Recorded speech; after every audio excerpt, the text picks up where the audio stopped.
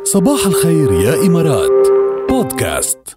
مثل ما سمعتوا بلشت ساعتنا الفيروزية شكل الماس، كانت الأغنية الأولى على ذوقنا نحن، الباقي فيكون على ذوقكم أنتم. طلبوا شو حابين تسمعوا لفيروز على مدى هالساعة من 7 ل 8 مثل كل تنين، ونحن رح نجرب نلبي أكبر عدد ممكن من طلباتكم. فقط فيروز على مدى كل هالساعة. قديش صار لك ما قريت؟ وقديش صار لك حاطط هالكتاب على الطاولة وما عم تفتحه؟ طيب نحن رح ننصحك بكم كتاب بركي منشجعك أكتر. اسمعنا بفقرة ماذا تقرأ. هيدا هدفها فقرة ماذا تقرأ، نرجع نحفزكم تقروا إذا تركين الكتاب هيك وهملينه، وكل يوم بتقولوا اليوم، كل يوم بتقولوا لا افتحوا الكتاب وقروا، لأنه ما في أجمل من القراءة، بتنقلكم لعالم تاني. اليوم قصة أو اليوم رواية كتير حلوة، عبق الصمت للمؤلف أو المؤلفة غدير مبارك. قصة بنت، قصة فتاة وبتحمل مشاكل وصراعات ونجاحات، وقريبة كتير هالقصة لحياتنا الواقعية.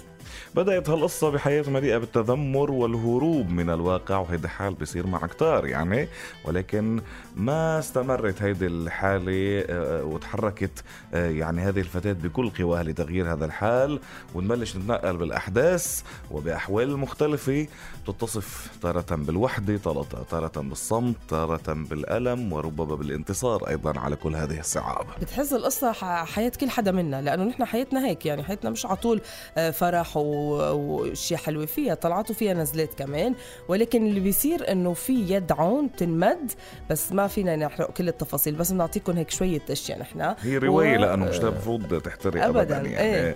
وبتخطفها من الوحدة، من الألم، وبتحاول تغيير للأفضل، وبترشدها كمان على الطريق الصحيح.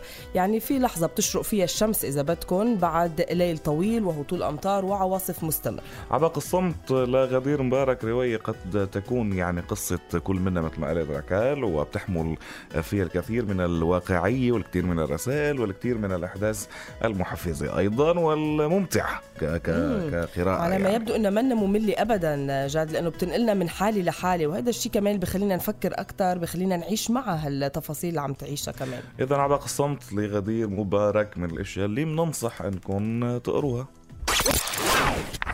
ماذا تقرأ؟ صباح الخير يا إمارات مع ركال وجاد برعاية بطاقة الخصم والائتمان من بنك الإمارات دبي الوطني.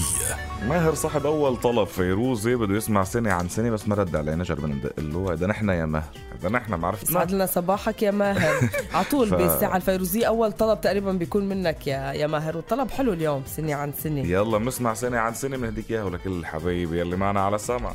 صباح الخير يا إمارات بودكاست.